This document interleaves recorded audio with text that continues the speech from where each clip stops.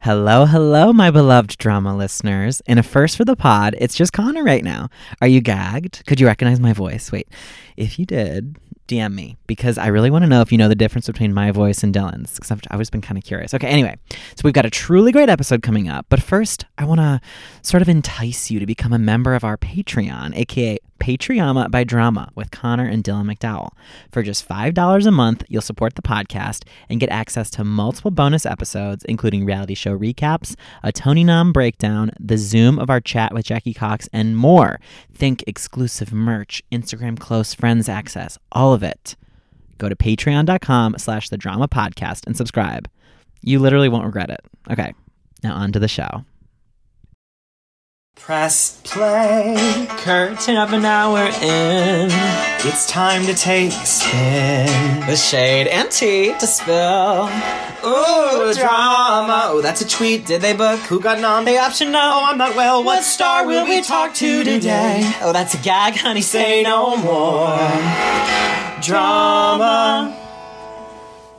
Drama. Welcome to Drama, a podcast that covers theater, Pop culture love, and life in New York City. I am Connor McDowell. And I am Dylan McDowell, and this is our Halloween episode. Ooh, spooky. Okay, I've had trouble sleeping lately, and I know you have too, because we fell in. Me. I know. Well, we fell into peer pressure 2 years after it came out to watch The Haunting of Hill House on Netflix, and oh my God, I think nothing scares me more with like haunted content than things that could actually happen. Kind of the idea. That's why I really can't dip my toes into true crime because it feels too real and like, oh my God, I could be stalked or, all this stuff. But ghost stories are like, who is not afraid of the idea that you're in a haunted house or that you might be seeing, little children playing with Oh my things. God, stop. It is so scary. The Especially scariest in period clothing. Yeah, why they always got to be in period clothing? None of them are ever wearing like, Their drama merch. their drama merch. But the scariest ever is when those little kids are in their beds and like an arm reaches over, or that, Oh my God. or that nasty ass bent neck lady. Uh-huh. Oh my God! It would. I've never been more scared in my life, and so thank goodness I had a good night's sleep last night. But it's been a week. I'll say I haven't been this scared of something since The Conjuring. And I think there's a sort of a through line of like haunted houses, haunted basement, things like that. Children. And then, of course, there was the follow-up, which was The Haunting of Bly Manor, which wasn't as scary. I don't want to call it a letdown. No, it was just beautiful. different. Well, not to mild spoiler for Bly Manor, but it's like one of the characters says at the end, this doesn't sound like a ghost story. It sounds like a love story, which I was gagged. The acting's good too. And there's some hot men. Of course, I have to shout out Oliver Jackson Cohen, who's in both seasons. He's hot. And we had a feeling in season 1 that he was masking some sort of a European accent. And he was. That's one of our favorite games to play is, do they have an accent that they're, pretending? And I think it's Welsh. It was very Richard Madden. Hot. So what else are you doing to get in the spooky season? That we have yet to have our Spooky Sisters Night. Right. We usually, every year this weekend, I think we talked about this on the pod. This is our first Halloween episode on Drama, but we had recorded episodes before Halloween last year. Anyway, we usually go see a play and then we watch Hocus Pocus and have all these, baked goods. And on the topic of Hocus Pocus, we've got to jump in with our guest today because it's time. We have wanted him since the inception of Drama. And what a better occasion to bring him on for than this moment in history. Mm-hmm. Years, he's had this show in New York that's been running for years, and now it's coming to your living rooms or your wherever you watch things. Before he can speak, I do want to say that when I started working at 54 Below, he was the first famous person to befriend me.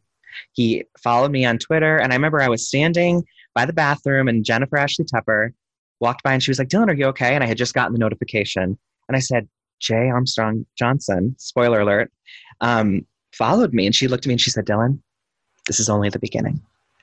And ever since then, this person has RuPaul vibes. This is the beginning. Literally, this is the beginning.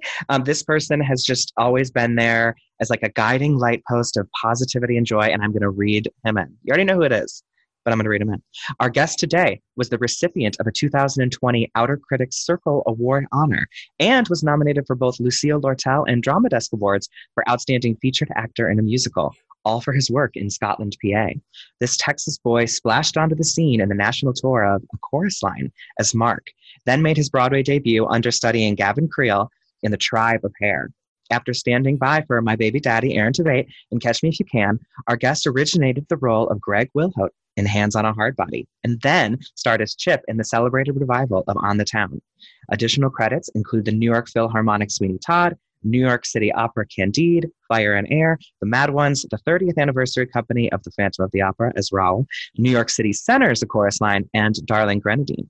You'll surely recognize him from Quantico as Dr. Will Olson, and from working alongside his pal Todrick Hall on the song Color in Straight Outta Alice. Jay's debut album, J. Armstrong Johnson Live at Feinstein's 54 Below, is available on Spotify, iTunes, and BroadwayRecords.com. Our guest is the star and creator of I Put a Spell on You, an annual show that is a spoof of and tribute to the beloved cult classic movie Hocus Pocus, which at the time that this episode debuts will premiere tomorrow night, October 29th at 8 p.m. for free via Broadway Cares. Please welcome to drama, J. Armstrong Johnson. You guys are literally making me cry right now. I see it. I see like a little bit of a tear. It is. It's just because I got 4 hours of sleep and I'm feeling a little emotional today. Oh, what was it that got you a little teary? Just like hearing you talk nice about me. You're an easy man to please. Oh my God. Truly. Well, Jay, we're so happy. We're so happy to have you. Happy Halloween. Happy Halloween. I am the most happy to be here. Are you doing well? I am doing well. I'm working so hard, but it's on a passion project, and I love Halloween time more than any other time, and the fact that I'm able to create right now in these weird times is a blessing, and I feel privileged and grateful. Truly. Absolutely. You always have that. You always have that perspective, Jay. You're such a source of, like I said earlier, positivity and inspiration. It's really great. It's nice. You know, when I discovered you, like I mentioned, My Baby Daddy, Aaron Tveit, I remember finding you because of Catch Me If You Can. And so like I followed you for years and years and years. And it's been so cool to see that you're the real deal in real life and continue to get all these amazing accolades and success throughout your career. Oh, that's very sweet of you. Mm-hmm. I mean, I give a lot of credit to Gavin Creel, who has been my hero and mentor. As you mentioned, I understudied him in Hair, and to watch him lead a company as both an onstage presence and an offstage presence was a true education in how to actually be a lead. Mm-hmm. It's not just about the final bow. It's about how you go through life and navigate humans and spread positivity and love. So I really do give Gavin a lot of credit for that education. Oh my God. Connor's in love with Gavin, so he will listen to you talk about him all day. Tell me more. Well, I never got to see him in Thoroughly Modern Millie, but I remember getting the CD and looking at it's crazy how technology really changed in a couple years, but I remember being in early middle school and getting the CD booklet, and that's how I saw the pictures of the production and being a closeted gay boy, but oh, he's so cute and he's got the voice of an angel. Oh my God. An angel. True. The biggest disappointment to that Hair revival was that he was the only person who didn't get naked on stage. Correct. Yeah, which was correct. I remember I was like, wait, is there another scene? Is there another scene later? Can we go back? You know, what's so strange about Hair, because I do want to talk about Hair and your role in it, but when we saw it on Broadway, it was that summer, right after it won the Tony for Best Revival, and we would never be able to afford enough tickets for our parents to come see the shows with us. We would take these family trips, so they would always chill outside and hold a spot for us at the stage door. And they ended up befriending the stage door fellow, and he brought them on stage during the be-in at the end, during Let the Sunshine In. So Connor and I are on stage, getting our lives, flailing around, and Perry Sherman was there. I don't know if you know Perry Sherman. He was in a couple of things. He was also in the audience, and we were dancing, and Casey Levy was around, and all of a sudden our parents appeared in the wings, and it was truly the most insane-moment. We were gagged. Truly gagged. We were I was half unwell. mortified, but Well, the fact that we got to end every single evening with a dance party with audience that just shared that experience. I mean, like, when do you ever have that kind of Broadway experience? Not since. Literally never. Never. Yeah. Not since, not before. I mean, it's crazy. Yeah. That's a really good point. Maybe never again. I'm just kidding. No, we will. We will. We will. Yeah, it'll be Speaking a of like little bit. what theater has become right now, we need to talk about I Put a Spell on You, which is a big part of why you're here. And Connor and I were at the first ever live rendition of it. I believe it was called Jay's Not So Scary Halloween. Oh my God, you were there. We were And there. Jay, if you watch Oh my the promo video that was made, you see two very unwell, bloated versions of us sitting right by the stairs, like when you enter. We're like in that Oh spot. my God. Yeah. That is you guys. We're there. We're there. We're in Yeah. like tuxedos. Like we were trying to be like a gender bent version of Daisy and Violet Hilton from Sideshow. Go on. Ugh, I'm into it. Oh, that was a fun as hell experience. Oh my God. The live vocals, the makeup, everything. It was so good. Yeah, it's weird how it kind of came about because it was really a CD release concert was like what it was kind of doing. And so like I had done my one-man show, and by one man I mean like me, 3 backup singers, and a 9-piece band. But like I did my show at 54 Below in April of 2016, and then we released the album of that show in October. And I was like, wait, it's spookily close to Halloween. Why don't we make this a Halloween CD release party? And Hocus Pocus is my favorite movie of all time. And so we made everyone dress up like Hocus Pocus characters and did songs from my album with a couple of spooky tunes that we threw in just to make it Halloween. So that's like how it started. I never knew Amazing. that. I remember, I mean, my favorite song, and this is my favorite from the album and that night, was the way that you integrated the Sam Smith song with How Dare With They Billy Try. Yeah, Butcherson. with the Billy Butcherson, with Billy Lewis was in that? Billy Yeah. Lewis Jr. Yeah. Oh my God, So it was good. brilliant. And that's like on one of my most played on Spotify because it is the vocals. Jay, you have a Billy gift. Well, and so does Billy Lewis Jr. Mhm. And I always knew that he did. And like, I knew that our voices would blend well together. And he was a huge star at that point. He had just like been a huge recurring character on Glee. And so to have him even say yes to sing backup for me, number one, but then to also join me as a featured vocalist on that tune in particular was just like, ugh, I love that. I love when you sang thank you. Is that with Amanda Williams Ware? Amanda Williams Ware, that's my best friend of all time. We grew up together in Texas. Yeah. So good. That was a highlight for me as well. Although we gave ourselves a really tough sing on that. Amanda's like, I don't ever want to sing that song again because it's too hard. So in the years since that night, which was actually the last happy night before Trump won the Electoral College, how has the show evolved? Because now it's going to be this online spectacular that With special gonna be the guests event. out the wazoo.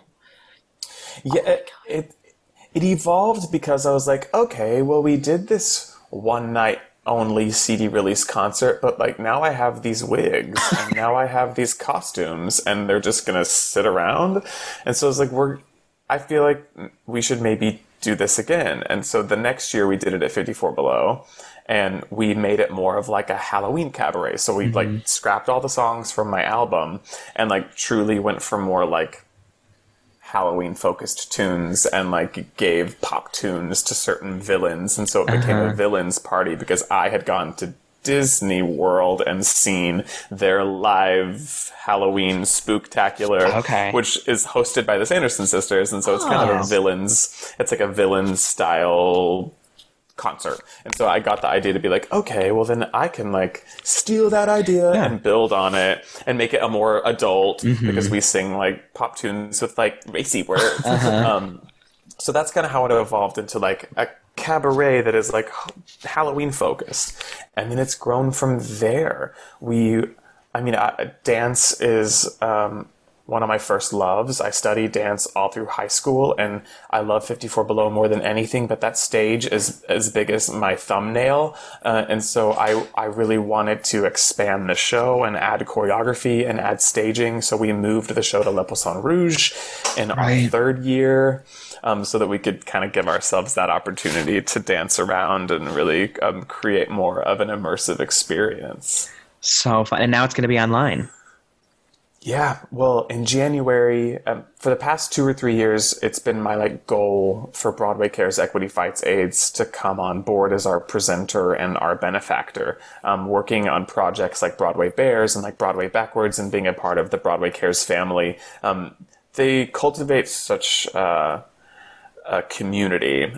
They're an organization that really understands what it means to give back, to give forward, to love, to lead with positivity. It's like all the things that I love about what theater is. And so I begged them for the last 2 years to be our benefactor. And they've been like, sure, we'll be your benefactor, but go ahead and do the work and just send us the check. But back in January, we had a conversation with them and they were like, okay, we're actually on board. We'll be your presenter and your benefactor. Let's do this. And then COVID hit. So I thought all my dreams were dead. But then my co-executive producer, Danny Marin of Cone Limon Productions, he and I had a conversation and we were like, all right, well, how do we innovate during this climate to still do our annual thing? And so that's when we went back to Broadway Cares. We said, okay, so phase 4 is allowing for television and film production. What if we turned this Halloween cabaret into a visual album? And now we're here. Oh my God, I cannot wait. And you've got Bob the Drag Queen, Alexis Michelle. Friend of the pod. Oh yeah. It is kind of crazy, the people that came on board. I think everyone's been sitting dormant, especially artists, especially performance artists. I mean, so when we went to them a few months ago and we're like, we're doing this thing, we're following the CDC guidelines of COVID compliance. We're stepping onto sets. Everyone has to get tested. Everyone has to wear a mask if you're not the lead vocalist. So we really did our due diligence to make sure that we kept our cast and crew safe, and almost everyone said yes, and then they came and gave 110%. I'm so excited to show you the work that all of these artists have done. There are over 115 people that have touched this project. Oh my from God. in front of the camera to behind the camera to technicians to... I mean, it's unbelievable. As we're building the closing credits today, I am kind of in shock as to how many people actually did this thing. That's Everyone amazing. believes in it. That's so cool. And I think that we all need something new and fresh this Halloween season that's joyful, but also kind of reminds us of childhood in many ways. And that's, I know, Hocus Pocus for me. I mean, totally. It's in my favorite movies of all time, as you mentioned too. Yeah, it's my literal number one. It's great. Did you always love Winifred the most, or were you more attached to a different character growing up? Always loved Winifred. I think that Bette Midler's performance in that movie transcends time and space and art. And I mean, I think all three women that played, I think Bette Midler, Sarah Jessica Parker, and Kathy Najimy just blow my minds with their performances. And Bette even says that it's her favorite role she's ever played. I had friends that were in the company of Hello Dolly with her. And one of my friends literally called me the day this happened. He was like, okay, today in rehearsal, Bette was going over her lines, and she said a line and she sounded so much like Winifred Sanderson, and then she stopped herself and said, that's too Winnie. And then she had to change her line reading. That's how much she loves Winifred, is that she finds herself going into that character. Incredible. And she has to pull herself back. It's amazing. That's I unreal. love And that. I'm shocked we never got the full Broadway adaptation of it. I mean, Kenny Ortega, who directed it, but this is what we have. You have done it. You were like, you know what? It's time. It's time. Kenny Ortega came to see On the Town, and he came backstage, and when I say I was starstruck, I don't get starstruck often. Actually, that's a lie. I do get starstruck often, but Kenny Ortega is one of the struckiest of the stars that struck. Yeah. He's made so many amazing things that we enjoy always. You know what I mean? High School Musical, all of it. He's great. Yeah, it's always camp. It's always musical. It's always vibrant. It's always fun. Yeah, he's truly awesome. So, Connor, I think it's time for the question. Yes. All right. So we're talking about what you're up to now, but we ask all of our guests kind of about when they realized they loved the arts, when maybe it was a production they saw or a film they were obsessed with, or maybe it was like a theatrical experience they had themselves, at whatever age. And we call it a Ring of Keys moment because it's that moment of recognition. Do you feel like you had one? I think I do, and I have spoken about this, and I do think I talk about it on my album at 54 Below, but it has to be my second favorite movie of all time, Sister Act 2. Oh, you do talk about it. You do.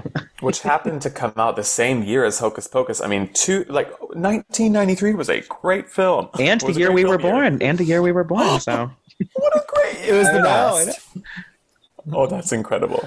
But yeah, it's specifically Whoopi Goldberg's monologue about the word eclectic and how she likes all kinds of different music, rock and roll, jazz, rap. And I really took that in because I love all kinds of music too. I grew up on country music, but I was sang in my church choir ever since I was in the 6th grade. But then I was introduced to like pop and rap music by like my babysitters, like when I was like, I don't know, 2nd, 3rd grade. So I sort of this affinity for pop music and the top 40 hits. But then I was also listening to like Going to the Chapel and like all these oldies. Like my grandmother always listened to like 98.7 K-Love, which is like all the oldies. Oh, so very fun.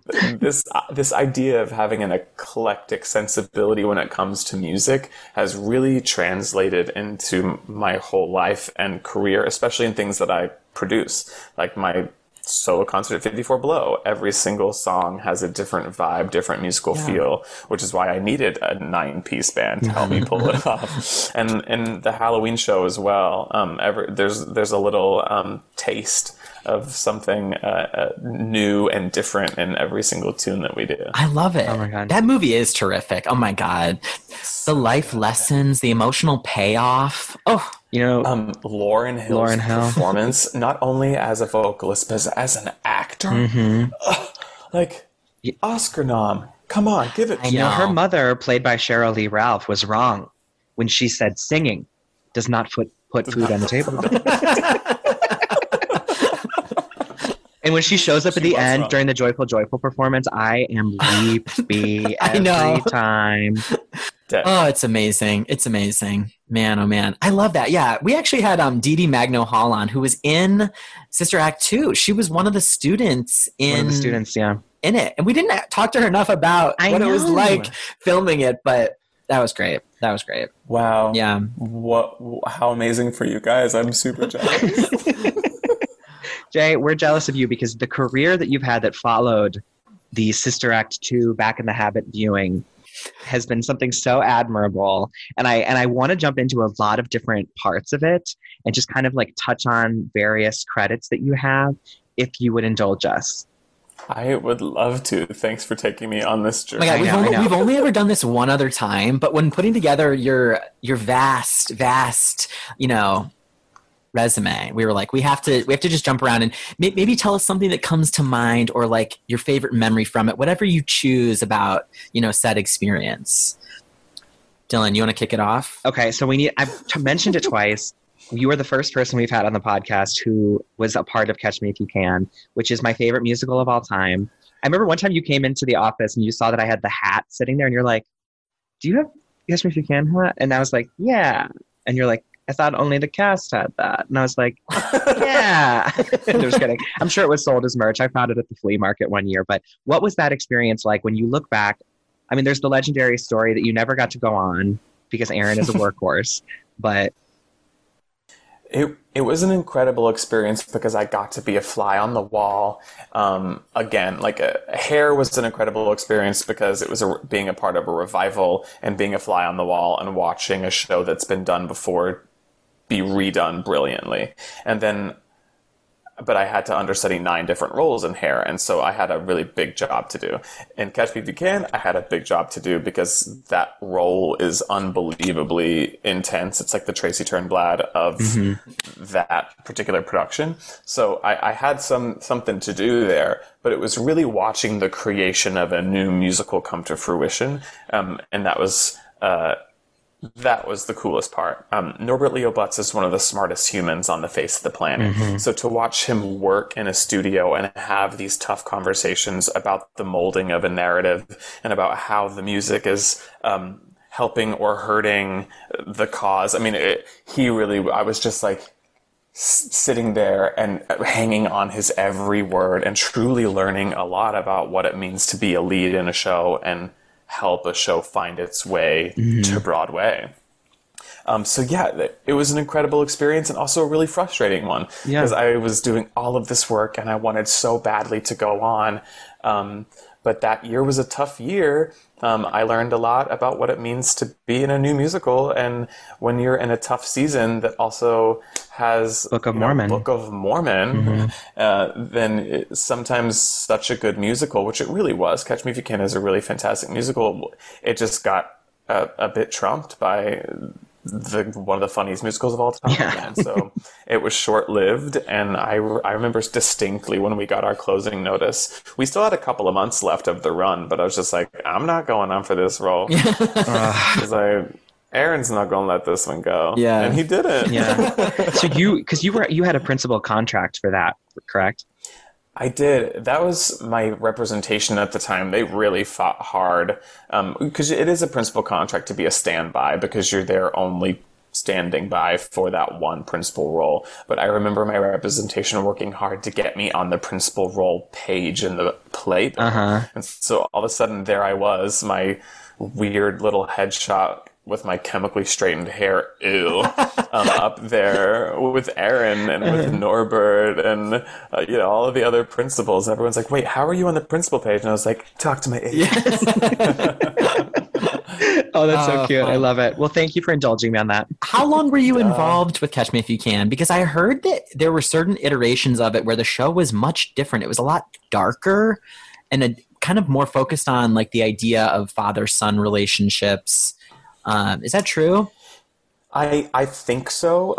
I believe that there was an out-of-town tryout in Seattle that I was not a part of because I was doing hair at the time. And so when it came to Broadway, then they needed to find the standby for Aaron. And so that's when I was brought into the project. And so I remember I remember Jack O'Brien and Jerry Mitchell really kind of taking the show in more of like a variety show way. And that was kind of a contention with Norbert because I think Norbert wanted to keep it more dark. He wanted to keep it more centered on the deeper, darker relationship between father and son. Yeah. And so that was where I was watching those really hard conversations happen in the rehearsal room, was like Norbert wanting this and the directing team wanting this. And so I was like, how is this going to happen? Interesting.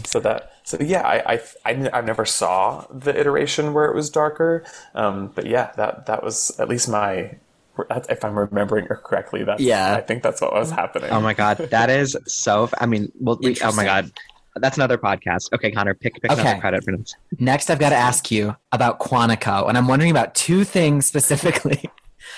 Priyanka Chopra's hair was its own character itself, and I guess this isn't a question, but you're not the first person to say that. Really? It was always beautifully blown out and well done. And Alex, what's her name? Alex. I forget her last name. Alex Parrish. She was always just evading trouble, and she was talk about drama. She was thrown into it, girl.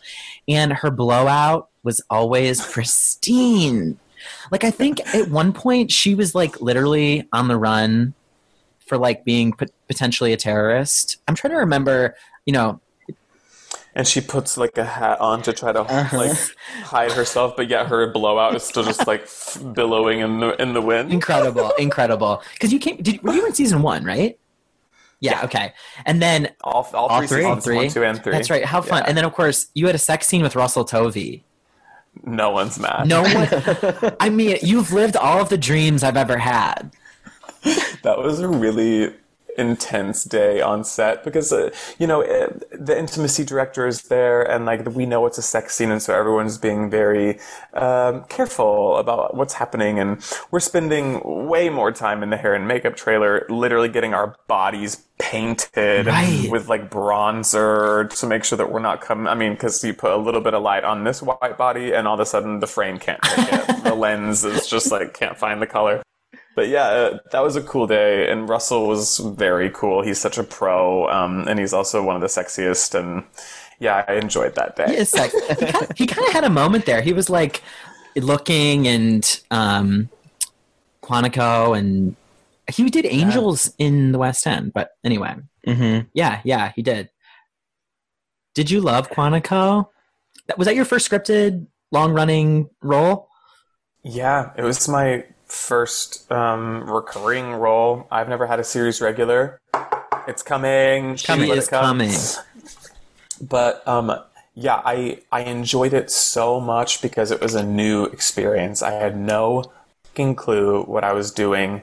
It was like fake it till you make it the whole time. Learn from those that you like around you. I was just a kid in a candy store. They shipped me off to Montreal for 6 months to do the first season. And so I was living in the coldest place I'd ever lived in my life, but in the most beautiful place as well. And just living my dreams of what it meant to be on television. And on network television too, where there's lots of money and lots of cush, and I really had such a good time and learned too much. Yeah, that's awesome. I love that show. That was so great. And then you guys moved to New York, so there was tons of Broadway people showing up left and right on that.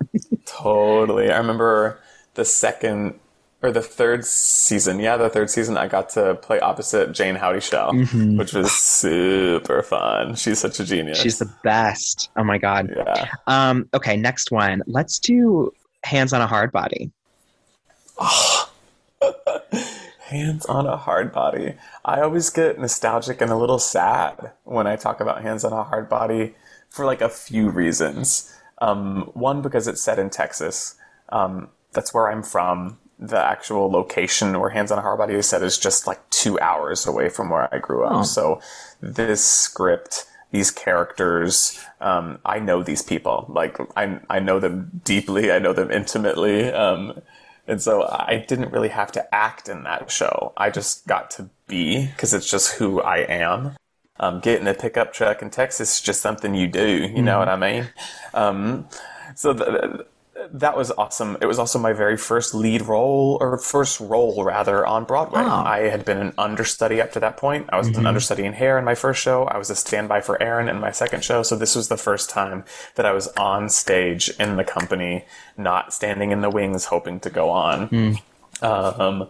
But then, as Broadway shows happen, it was another tough season that year. And Kinky Boots was the big sparkly show, literally sparkly, and we were a bunch of dusty Texans standing around a truck. And so it's like, what's going to sell to family? Probably the man in a dress and boots, and not the dusty Texas show that the title kind of sounds like a porn. It does.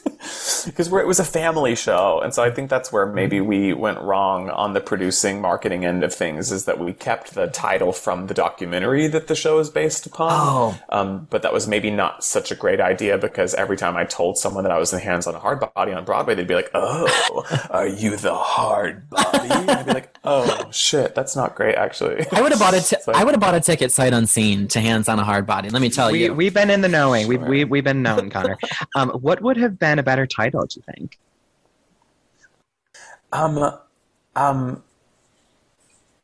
Hands On. Yeah. I'm trying to think about like the songs. Yeah. And I feel the joy. I mean, if I had this truck, I don't know. Hard Body just all of a sudden puts like a little bit of a sexy spin on things. Oh yeah, it was not a sexy show. There was nothing about that show that was sexy. Did your hand ever fall asleep?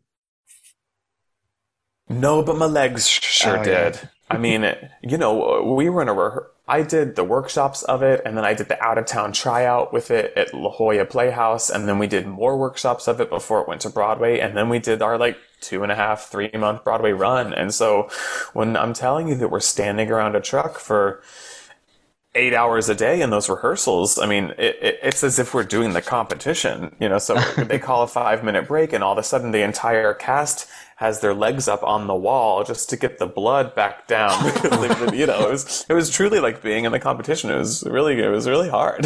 Wow. I'm sad I missed that one. Okay, next I want to know about On the Town at the Lyric. Lyric. I worked there for 9 months as their general management intern, and then I was their food and beverage purchaser all while Cursed Child or Harry Potter was playing. So what a beautiful, huge space. Oh my God. Yeah, it's a barn, honey. It felt so epic. I remember On the Town came to me right the week that we were told that like Hands on a Hard Body was most likely going to close. Then my agents were like, okay, let's get you out. So my very first audition after hearing that my first role in a Broadway show was going to come to an end soon, I auditioned for On the Town at Barrington Stage Company for a summer stock production for a 3-month contract for a tenth of what I was making on Broadway. And I remember being like super upset about it, but just being like, all right, bootstraps, pull them up, let's go. That's the biz, get into it. And that was the first dance audition that I'd had in a really long time. And I actually remember that dance call so distinctly, and seeing my friend Clyde Alves right beside me and all my other friends that had danced with me in all my chorus line auditions throughout the years. And I got the role, and I was like, okay, good. Well, at least I'm still working. At least I'm still getting insurance weeks. But little did I know that a summer stock production in the Berkshires was going to translate a year and a half later to my very first leading role on Broadway in one of my favorite things I've ever done. But I guess you look back at it and you're like, oh, right. John Rando, Tony winner for Urinetown. Elizabeth Stanley, multiple Tony nom. Alicia Umphris, Queen of the Universe. Tony Yazbek, Song and Dance Man of the Century. Clyde Alves, Song and Dance Man of the Century. And all of these people were coming together to create this. Josh Bergasse, it was like lightning in a bottle up in the Berkshires that one summer, and here we are now, or there we were then. Yeah, right. Oh, that's so cool. And then I remember Misty Copeland went in to do it, and oh my goodness, Julie Halston came in for a while and did the thing for Jackie Hoffman for a bit. Oh my God, Michael Rupert was in our company. And I was just like, oh my God, original company of falsettos. I can't believe I'm on stage with you. It was an embarrassment of riches that whole year. Oh, that's amazing. Yeah. I'm sad we missed that one too. There was a couple years where we just didn't make it out to the city from Ohio. And that was one of those ones we missed. Okay, last one, or maybe second last one. We talked about hair a little bit, but when you look back on that experience, what's like the first memory that pops up? When our producers gave us permission to close the show for a day so that we could travel as a tribe to Washington to march for marriage equality. What's funny is that it wasn't even a memory for on stage, or I guess we were on stage. We've literally followed Lady Gaga's speech when we sang "Let the Sun Shine In." Oh my God! In front of 30,000 people in front of the Capitol. But yeah, that day it changed me. In weird ways. It was me marching alongside Audra McDonald and her boyfriend at the time, Will. And just, it was life imitating art. We were holding protest signs on stage and then marching in the streets and holding protest signs in our lives. It really, hair transcended everything for me. One, it was my first Broadway show. But two, we stood for something and we fought for change, and then we got that change. So I don't know. I get emotional when I talk about hair.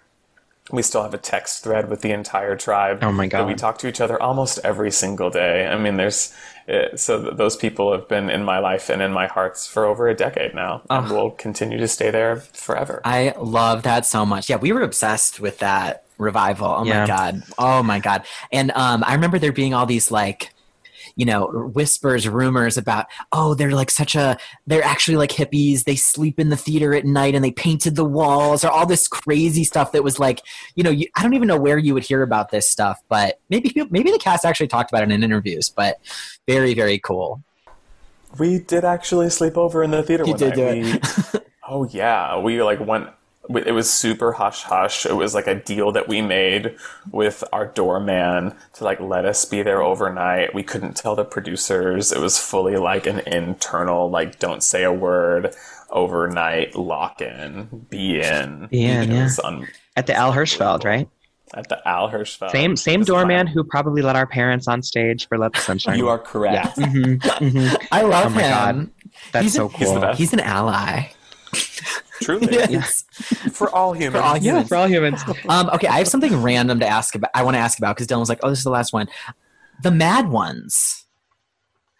Talk about an incredible vocal combination with amazing music. Oh my God. I remember Dylan saw it twice. He was like, I didn't live in New York at the time, but he like brought me, and of course you were in it. But I could go back over and over again to hear those great singers sing those great songs. Just, it was actually stupid. I went to a matinee and I was like, they're giving everything they've got right now.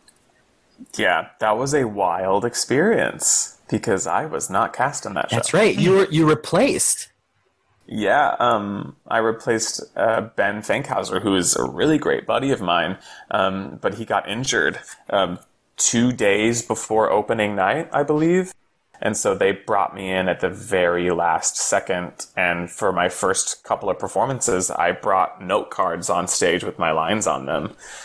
It was truly one of the craziest things I've ever done. And then I ended up doing the entire run of the Mad Ones. Wow. Yeah. Such good music, So right? good. So good. Oh my God. I listen to it all the time. And I love those people. I just ran into Christina Alabata on the train yesterday. Friend of the pod, Christina Alabama. Was it the A Train? It was the A Train. We had, like, when we did our episode with her, we talked about how the A Train at length and how she said that you should need to be careful with what you say on the A Train because people are always listening and you never know what Broadway people are listening. It's true. If you're on the A Train on like a Wednesday night between like 10 and 11 p.m., you could hear anything and get all the Broadway secrets you want. Seriously. My favorite was to like be in a Broadway show and then get on the A Train and then have someone with the playbill of my Broadway show next to me and just hear them talking, spitting tea, either liking it or not liking it, and me just eating it up. Just be like, LOL, you have no idea, you just saw me on stage. I remember seeing you. I'd see you on the A all the time because we would always get on similar cars at the end of the A because when you'd leave Phantom, you would hop Totally. down. Because for the listeners, we used to be across the street neighbors. Yeah. I almost bought true. Jay's mattress once, but that's like a bonus episode that you'll hear another time. And I would often think like I'm gonna let Jay decompress after this show. So you're on. You know what I mean? There was so much of you that I would be like, we could wave or something, but I'm not gonna bother him like on these nights. Well, that's very sweet of you. I would have loved to decompress with you. And now looking back, I'm like, why didn't I just talk to him or whoever else I'd see? I crave human connection now. It's Well, and it's a pretty long train ride, too. I mean, sometimes I just need someone to talk to because it passes the time so much quicker as opposed to just like sitting there monotonously. Yeah. very true. Very true. Oh my God. Okay, so we are sadly wrapping up, but we like to end on something we call a dose of drama, which is that little, piece of dramatic content or thoughts that are in our hearts and minds during this very dramatic and spooky season. Are either of you feeling dramatic today? I guess I could always kick it off first if you need to think about it. I want to go I first. do need to think about You it. know, I want to go first? first. Oh, Dylan. Here's this is our last episode before the election. And what I need to say is, if you think you haven't done enough, do it. Because then when the results come through, you can at least say you did enough, or you can celebrate and be proud of the work you did. Because I do not want to repeat of last time when I was like, why didn't I just do the phone banking or do this? And a lot of us artists have more free time than we used to. I mean, Connor was phone banking yesterday or 2 days ago, and I know I'm doing it coming up. So please vote. Please talk to like 3 people, maybe even more, and just make sure that they have a plan to vote. I cannot imagine another 4 years of, it's a miracle many of us made it this far. And I say many of us because of all the lives lost this year alone. So Yeah, that's true. big drama, but do your part, vote. Yeah, very true, That's Dylan. drama. Yeah, everyone vote. Okay, my dose of drama is not as important per se, but I saw live theater last night via my computer. I watched this fantastic show called Circle Jerk Live by this company called Fake Friends. And I know what you're thinking. You're like, was this a Zoom But no, it was a live show.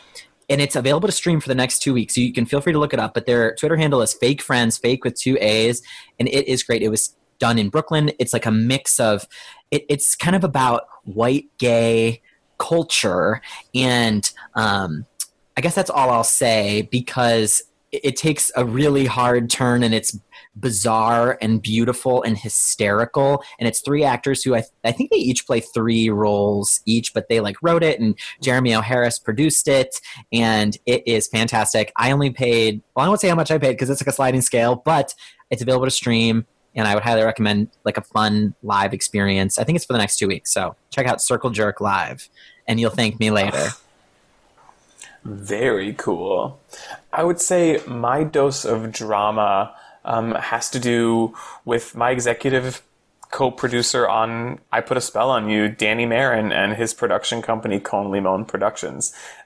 In this crazy time, Danny decided to launch a production company, which is a nuts thing to do when theaters are shut down. So like, how can you thrive? But then he's truly helped me pull off this endeavor of creating a Todrick Hall style, Beyonce style visual album that's going to live on the internet for a while and raise money for a good cause. So not only are we raising money for Broadway Cares Equity Fights AIDS, but we are also, Danny's mission in launching Con Limon is to elevate and amplify underrepresented voices. And he's kept me diligent about that the entire process, whether it's in front of the camera or behind the camera or on the technical team. He has really kept me on that wavelength of remembering what it is to be representative, to be diverse, to be inclusive. And so I just want to shout out to Con Limon Productions and Danny Marin for keeping the drama going in the way that it needs to be going. Love work. Danny Marin's amazing. That's fantastic. I cannot wait to tune in. It's going to be so much fun. It's going to be the best way to stay in the spooky spirit. I Put a Spell on You. At the time of release, it's out tomorrow night, the 29th at 8 p.m. And Jay, this has been so much fun. It has been the most fun. Overdue. I'm so happy that we're coming to a close on our first year of drama with you. I always knew we'd get you, and this is the perfect time to have you on. Well, congratulations. This was a lovely experience, and it's so good to see your faces and hear your voices. Aw, thanks, Jay. You're the sweetest. You're an angel. And I can't wait what website can people go to watch your show tomorrow night? Yeah, you can go to broadwaycares.org/spell. You can add it to your iCal. It's a free stream, so you can watch it for free. And yeah, it's going to live on the internet for at least a week. So if you can't watch it tomorrow night, then you can watch it the next night or on Halloween night or the few days to follow. Love it. So, amazing. Get into it. And then if you can, donate to Broadway Cares and the COVID-19 Emergency Assistance Fund. Yes. Work. All right. And everyone can follow you at J_A_Johnson on Twitter and Instagram. That's right. Because I want to make your life a living hell when you're trying to find me on the socials. Oh, it's fun. You didn't want to do like a full J. Armstrong Johnson, or was that taken by... I guess I just didn't want to do a full J. Armstrong Johnson because that would have been another like living hell situation. True.